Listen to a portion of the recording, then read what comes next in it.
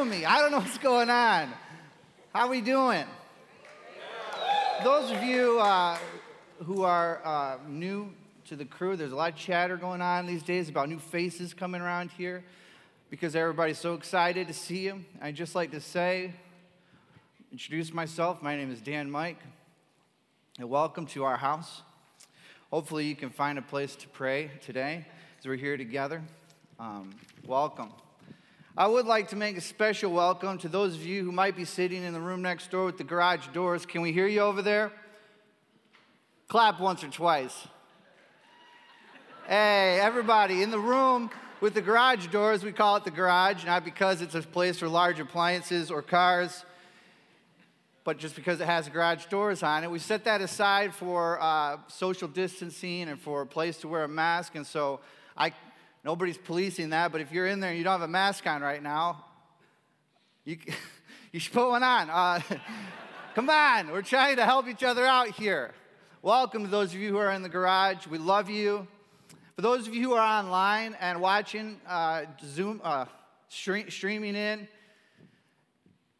welcome. I can't believe we get to do that. I'm really thankful for people like RJ and Will who figured out how to do that. I never would have been able to do that. I am what some consider digitally challenged. What I like to call it is socially analog, but I actually really appreciate the fact that we are able to stream online.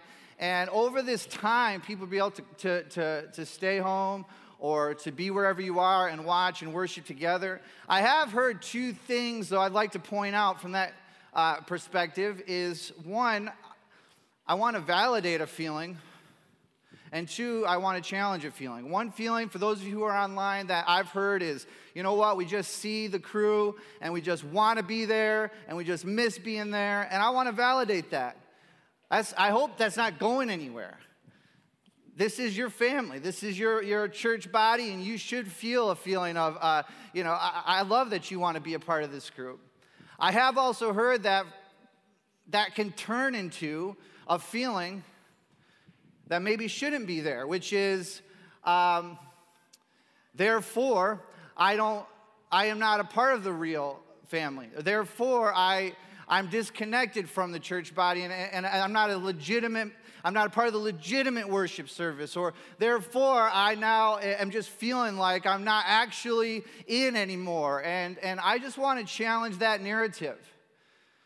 As I was thinking about what your perspective is right now, we can't see you, but you can see us.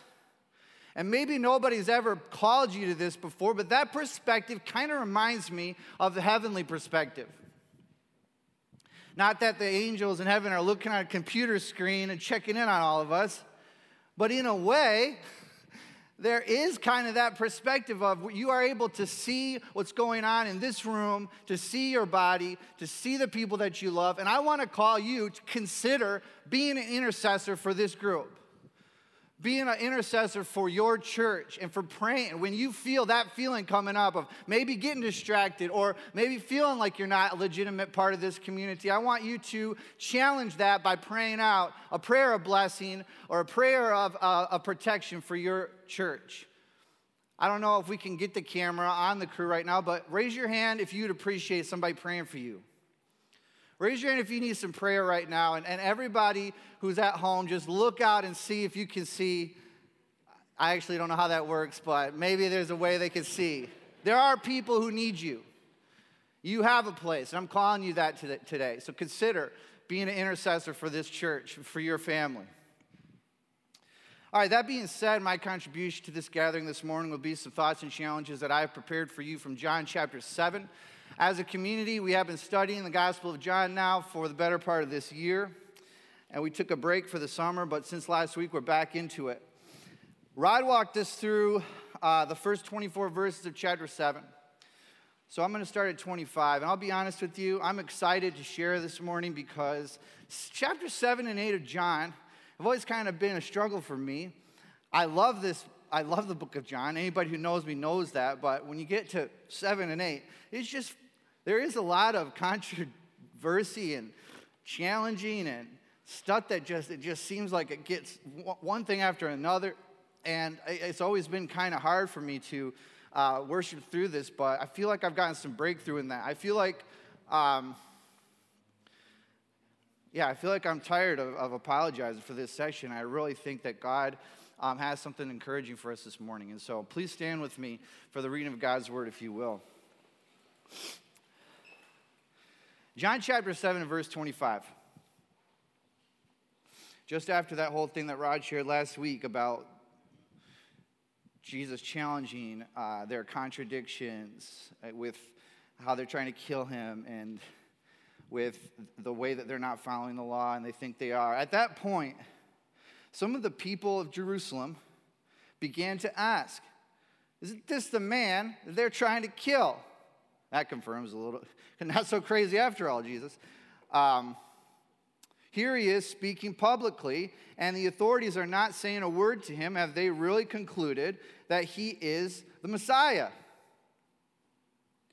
Well, we know where this man is from. And when the Messiah comes, nobody's going to know where he's from. Jesus, still teaching in the temple courts, cried out, yeah, you know me. You know where I'm from. I'm not here on my own authority, but he who sent me is true. You do not know him. But I know him because I'm from him. He sent me. At this, they tried to seize him, but nobody laid a hand on him because his time had not yet come. Wish I could preach that this morning. His hour had not yet come. That verse, that's going to come up even more, so I'm going to save it. But just try and stop the love of God. Just try and stop it. This is so beautiful. I can't believe that verse. Still, many in the crowd put their faith in him. They said, when the Christ comes, will he do more miracles and signs than this man? Well, the Pharisees started to hear the crowd whispering such things about him, and the chief priests and Pharisees sent the temple police to arrest him. And then Jesus said, I am with you only for a short time. And then I'm going to the one who sent me. You will look for me, but you will not find me. And where I am, you cannot come. The Jews said to one another, where is this man intending to go? We can't find him. Where will he go? Where our people are scattered among the Gentiles and teach the Greeks? What did he mean when he said, you'll look for me, but you will not find me? And where I am, you cannot come. On the last and greatest day of the feast, Jesus stood and said in a loud voice, if anyone is thirsty, let him come to me and drink. Whoever believes in me, as the scriptures have said, streams of living water will flow from within him. By this he meant that the Spirit, whom those who believe in him would later receive, upon that time the Spirit had not yet been given, since Jesus had not yet been glorified. On hearing his words, some of the people said, this is the prophet. Others said, this is the Messiah. And then others asked, but how can the Messiah come from Galilee? Nazareth, Tucky. Does not the scriptures say that the Christ will come from David's family and from Bethlehem, the town where he lived? Thus, the people were divided because of Jesus. Some wanted to seize him, yet no one laid a hand on him. Amen. You may have a seat.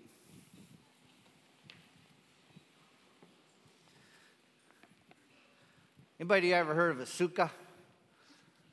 I'm not a sukkah. Don't call me a sukkah. A sukkah, that's a Hebrew word for temporary structure. I got a picture of one if you want to see it. Picture says 1,000 words.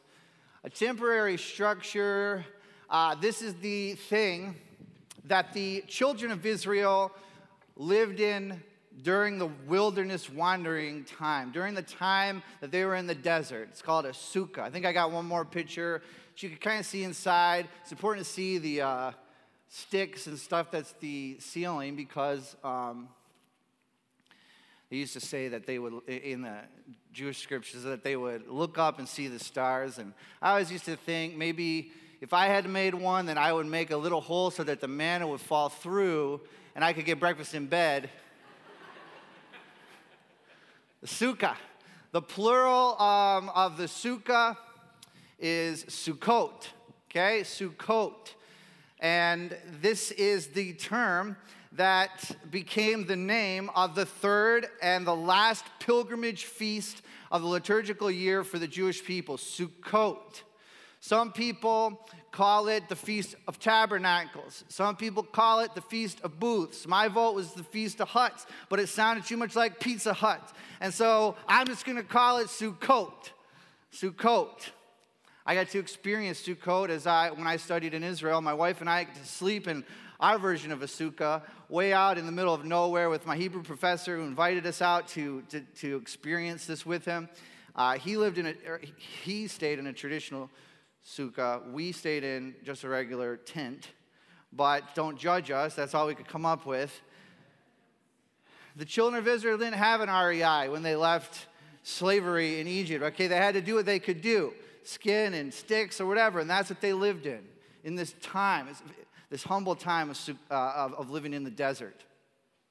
It's a very important feast to remember. This is one of the big three, okay? This is a pilgrimage feast, and it is deep in the heart of God that this feast be pushed in year after year to the children of Israel.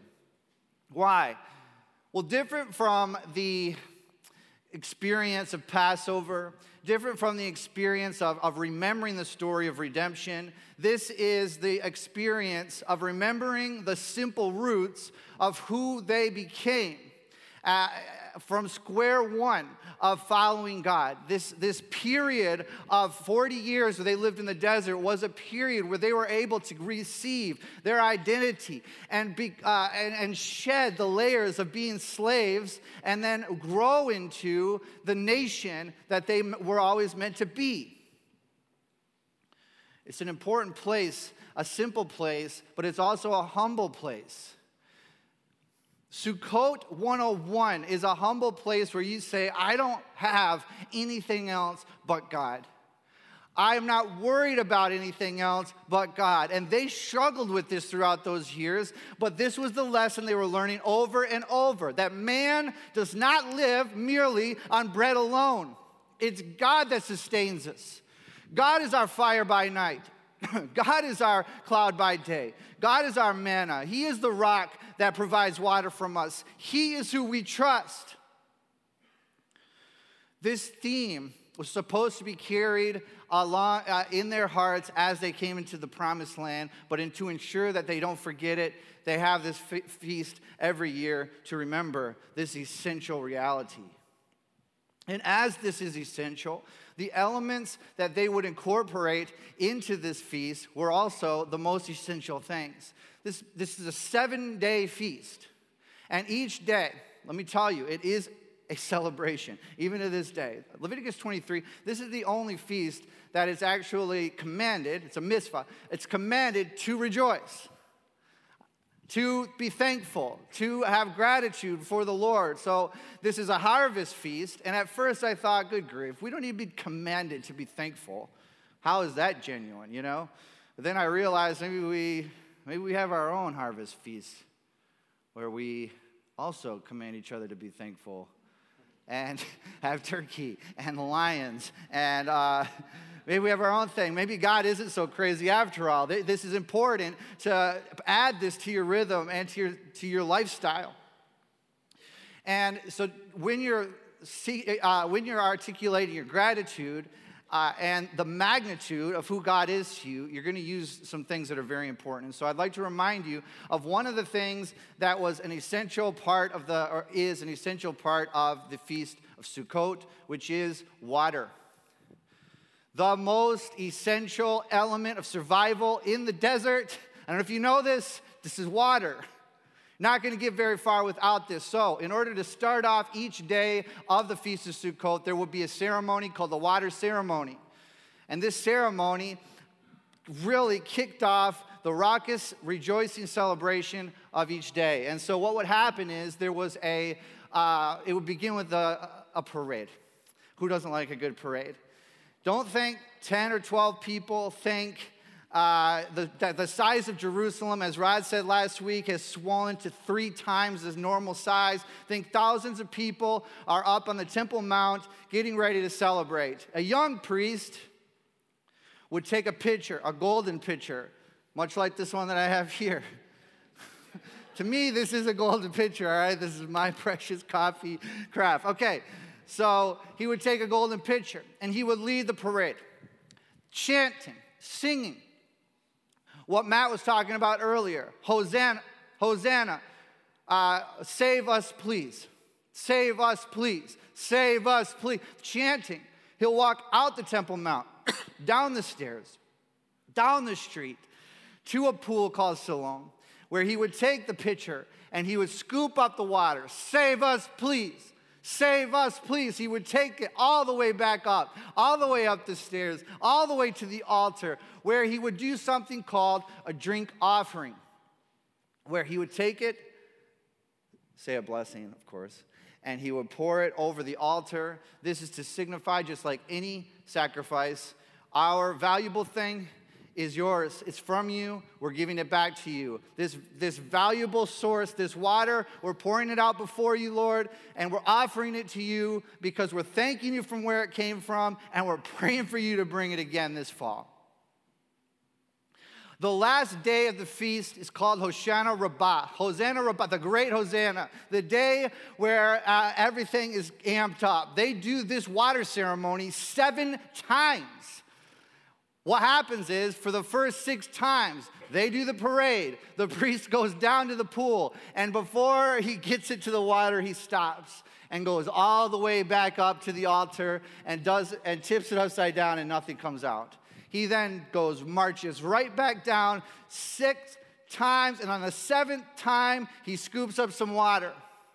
For dramatic effect, why don't we chant this together just this one time? Follow me. Save us, please. Save us, please. Save us, please. Save us, a little louder. Save us, please. Save us, please. And the priest has a moment of silence before he pours on the altar the water. I like to imagine in this moment, a voice cries out from the crowd, "If anyone is thirsty, come to me and drink."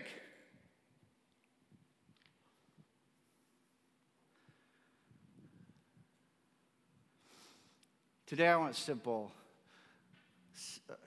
lesson, a simple challenge. Jesus is making an analogy to the most essential element of survival, and he's comparing it to himself.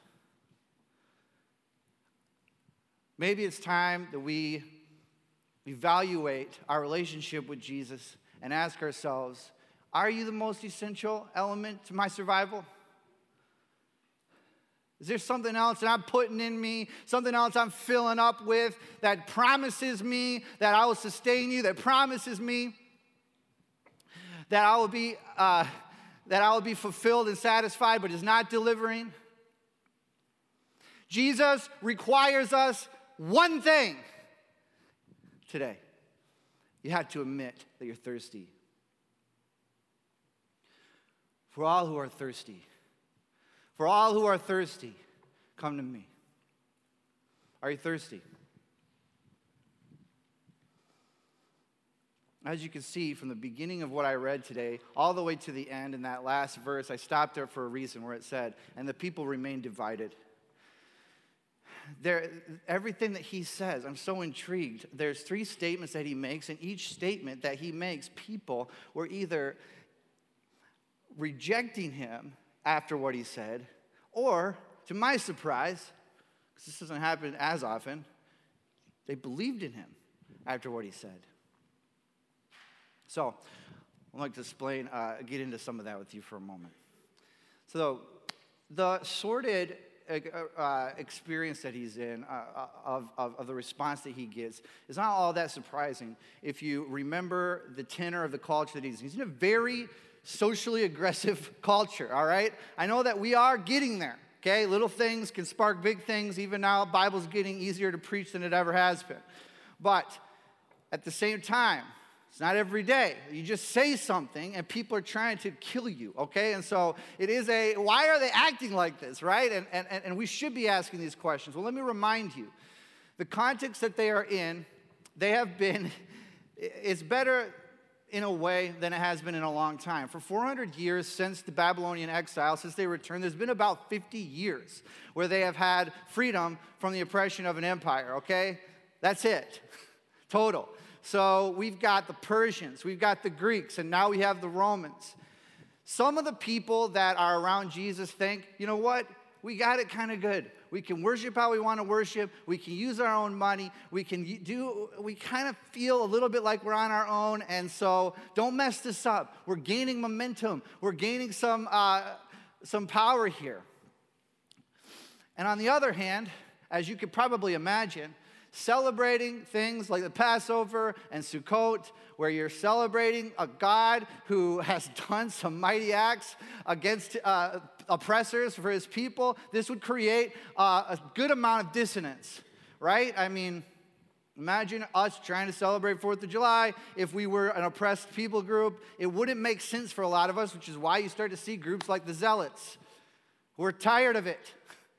They are going to do something about this, and they view it as an act of faith, and everybody else doesn't have enough faith to actually be like Phineas or be like Moses, you know, and lead the rebellion, lead the insurrection. Either way, everybody agrees this is not ideal, and they're looking for a savior. Whether or not how you view who the savior is going to look like will cause some of your leanings of what you're looking for. For example, you can see that they call him two things in this passage, the prophet and the Messiah. The Messiah, whenever you see that, the anointed one, this is an allusion to their belief that their Savior was going to come, and he was going to look like King David. On your throne will be established. In his rule, there will be no end. He will rule with righteousness and justice.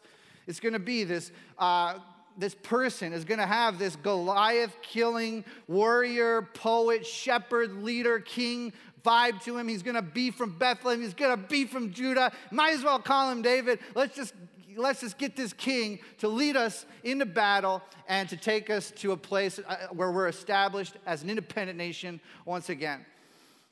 This is what we read when we see the word Messiah or Christ. However, there was also another version or caricature that they were looking for as well, the prophet. This was somebody who was going to look a lot like Moses. Where Moses said in Deuteronomy, one will be risen up who will be like me, a prophet who is like me. So then you get to start thinking, what was Moses like? Kind of came out of nowhere. The hidden Messiah, if you will. He floated down the river on a basket, or just came wandering in out of the wilderness of Midian and demanded a meeting with Pharaoh. And then he led God's people through the Red Sea and with mighty works and all kinds of wonders and miracles. And so you see somebody who's doing some, feeding the 5,000 kind of stuff, and the bread, and it's like, I don't know, this guy, he's kind of Moses-like. So whether or not you're leaning in that direction and you're looking for that, or you're leaning in this direction and you're looking for this, it's going to cause the crowd to start bickering a little bit about who he is and what's going on, which you'd think it's not that big of a deal. It's kind of cool. Why not be looking for, why not be hoping for the Messiah? But it seems like Jesus has a moment of discernment where he hears this talking going on, and then he speaks into it, and whatever he says has a sharp divide attached to it. What is he saying in verse 28? You know me. You know where I'm from. I'm not here on my own authority, but the one who sent me is true. You don't know him, but I know him, for he sent me. I think Jesus is putting his finger on something here that they have fallen into that's easy to fall into. Let me paraphrase a little bit of what he's saying. This first line in 28 is meant to be read a little facetiously or even sarcastically, as they've come to a conclusion that he is born and raised in Galilee. Oh yeah, you know exactly where I'm from, don't you? He then goes on to say, I'm not here on my own authority. What does this mean? I have nothing to prove to you. The one who sent me is true, and you do not know him. He is challenging something that's going on in this group that apparently looks like that they have traded their relationship with God for knowledge about God. It's easy to do. It's much actually easier than having an actual relationship with God. To have all kinds of knowledge about God, to get all the details in order, and to figure out everything you can figure out. All the while, this can be a tactic for just not having a relationship at all and not listening at all. I wonder if Jesus is putting a little bit of a test out here and challenging how prideful they can be about this. I mean, some of the people respond to him, what I would call, with a little bit of arrogance. At least that's what it seems to me. I like the definition of arrogance that G.K. Chesterton wrote, where he said, arrogance is not thinking that you're right. It's thinking that you couldn't be wrong. It's not thinking that you're right, it's thinking that you couldn't be wrong. And they're in a situation where it seems like they're so rigid and inflexible and unable to even give somebody the benefit of the doubt, and it's blinded them. Blinded them to the extent that they, have so much knowledge about God, so much knowledge about the Messiah, and here's the Son of God standing in front of them, and they don't see it. They don't see that he is a bullseye for what they're looking for. He is like David. He was born in Bethlehem. He is this guy that's going to be our Messiah and King. He is like Moses. Everything he does is Moses. They can't see it. Something that's easy to do when we idolize knowledge and we idolize the gifts that God has given us is what I like to call trading the presence of God for the promises of God. It's one thing to have the presence of God and move into a promise and enjoy that. God does not care that we have promises, that we get. He promises us things. I mean, if they were in a situation where they were taking Sukkot seriously, then this would make a lot of sense to them. Because a part of the story of Sukkot is that they were warned, don't go on into the promise and leave the presence.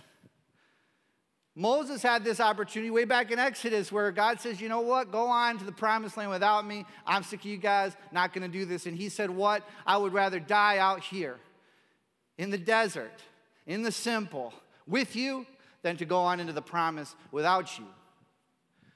But sometimes it's just easier to forget God. What did he say? When you have the vine that you didn't plant, when you have the house you didn't build, and you have the cistern you didn't dig, you can forget me. You can become an expert in the vine, an expert in the cistern. Good for you.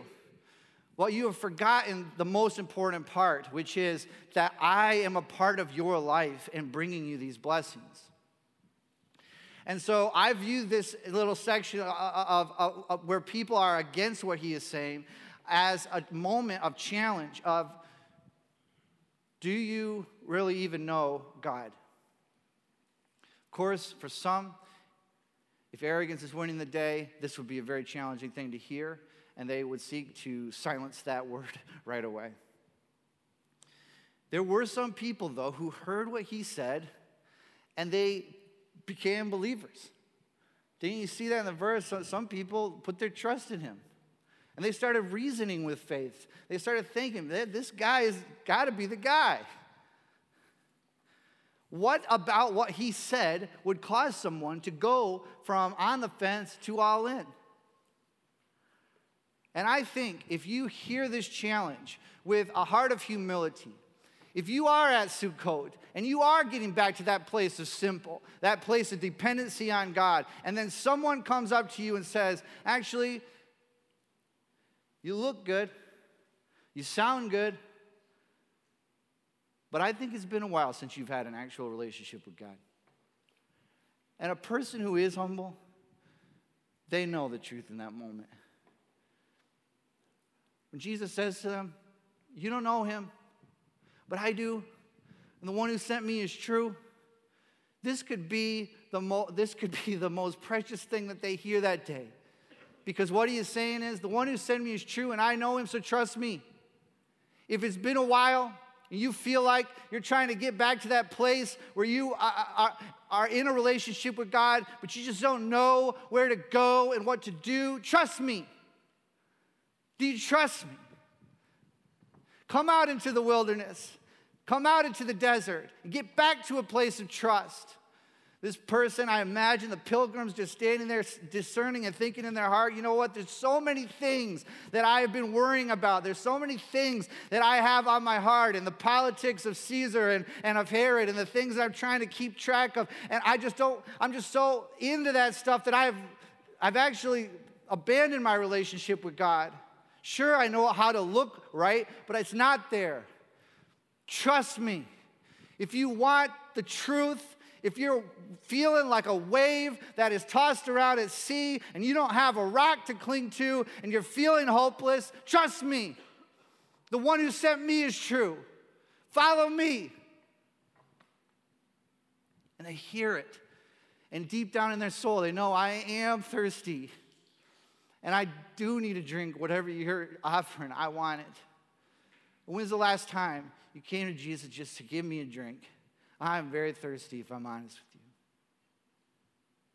Give me a drink of what you got. His offer stands to those who will admit that they're thirsty. Some of the people believed, some of them didn't. They sent the police to arrest him. So the police come to Jesus. He says a simple line. I'm not going to be with you for very much longer. I'm going to go, and you are going to look for me. You'll not be able to find me, and where I go, you cannot come. What does this mean? The people started to mull it over. I don't know, what is he talking about? Is he going to go to some Gentile place, or what? And we can look back on some of these lines, like verse 30, 38, 39, where you see that people didn't understand fully what he was talking about right then, but we can see it now. He's talking about heaven. He's talking about eternity. He's talking about where he came from is where he's going. And the sobering line of this is when he says, you cannot get there. You need to know this. When the Son of God says to a group, I know where I'm going, and I know the gravity of all this, and I know your situation, you can't get there. Yeah, we can respond in a lot of different ways to this. We can send the police. We can say, hey, shut that guy up. Do not tell me that I can't get there. Don't start telling me that I have a deficiency. Don't start telling me that I have work to do, that I need you. How dare you? Of course, there's a lot of different things that are on the table for us to drink other than the drink that Jesus offers us. I'll tell you what, the devil's a bartender for that. He's coming up with different cocktails every day. Settle up to the bar. What did he say? Where I'm going, you cannot come. Here's a drink. That's not true. Drink this. Nobody really even knows what happens when you die. Drink this. It'll make you feel better. Who could really be sure? I mean, you're a pretty decent person if you think about it. Drink this. I mean, if there are people who should be worried, it's like people of different religions. Okay, not you. You're way better off than them, so here, drink this. There's a lot worse people in this world than you. Drink this. Become intoxicated with anything other than hearing the truth, which is what Jesus said, where I'm going, you cannot come. There is something that you cannot do that I can do. I think we need to know this, and we need to hear this in a world where anything goes. We have a Savior who is saying, actually, you do need me, who welcomes us and invites us back out into the desert to say, I am desperate for whatever you got, and I'm going to throw myself at your feet and say, I'm giving up control.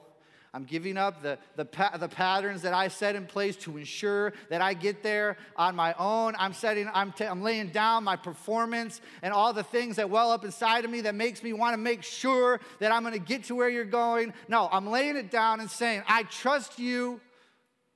I'm thirsty, and I'm drinking what he's drinking. Some of the people heard this, and they were won over. Sometimes I think that we don't think that people can be won over by a simple truth about Jesus. That we have to apologize for the exclusivity that he claims. Sometimes people need to hear it. Jesus is the only way. And I'll tell you who I was struck by, who seems to be won over by this situation, or by the language of what he said, is the police. Did you notice in the text, he did not get arrested? What happened to that? You can see in verse 45 and 46 that the police go back to the chief priests and the Pharisees, and they're like, hey, numbskulls, why didn't you arrest him? Where is he? And what do they say? Nobody's ever talked like this guy. I mean, how could we? Have you ever heard him? Even his enemies that day heard his voice, and there was something inside of them that said, you know what? This guy, he's got something that I don't have. So I just want to end this time by making one more observation about the phrase that I read to you at the beginning. When Jesus said, if anyone is thirsty, let him come to me. Who did he say this to?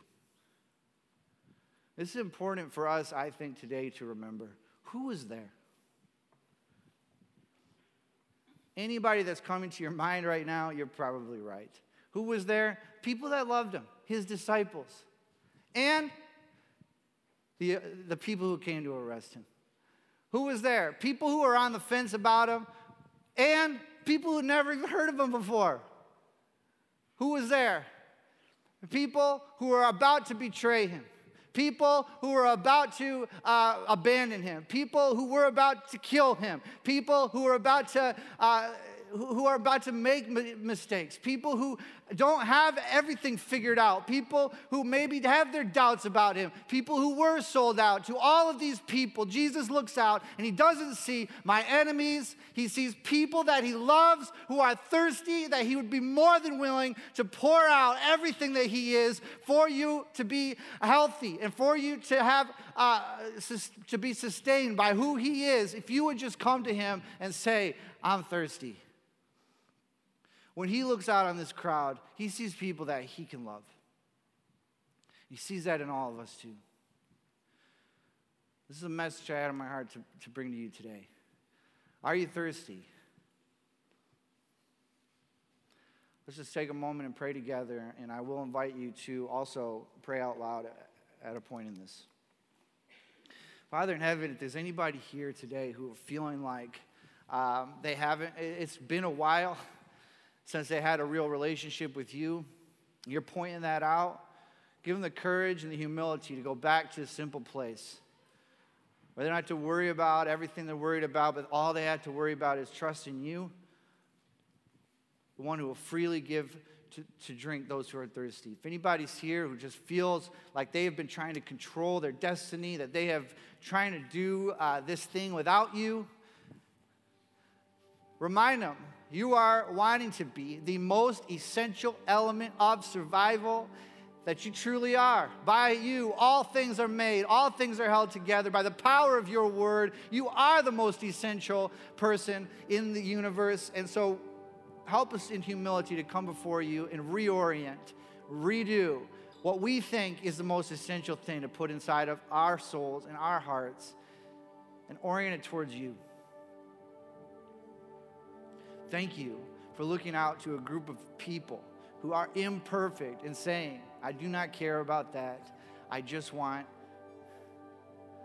your trust. And I just want your humility. Right now, I just want to invite 3 or 4 people to just pray out loud and proud so that your community can hear you. And we'll join you in this prayer pray out your desperation.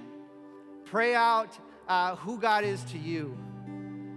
Inspire us with where you are in this time, and we'll go there with you.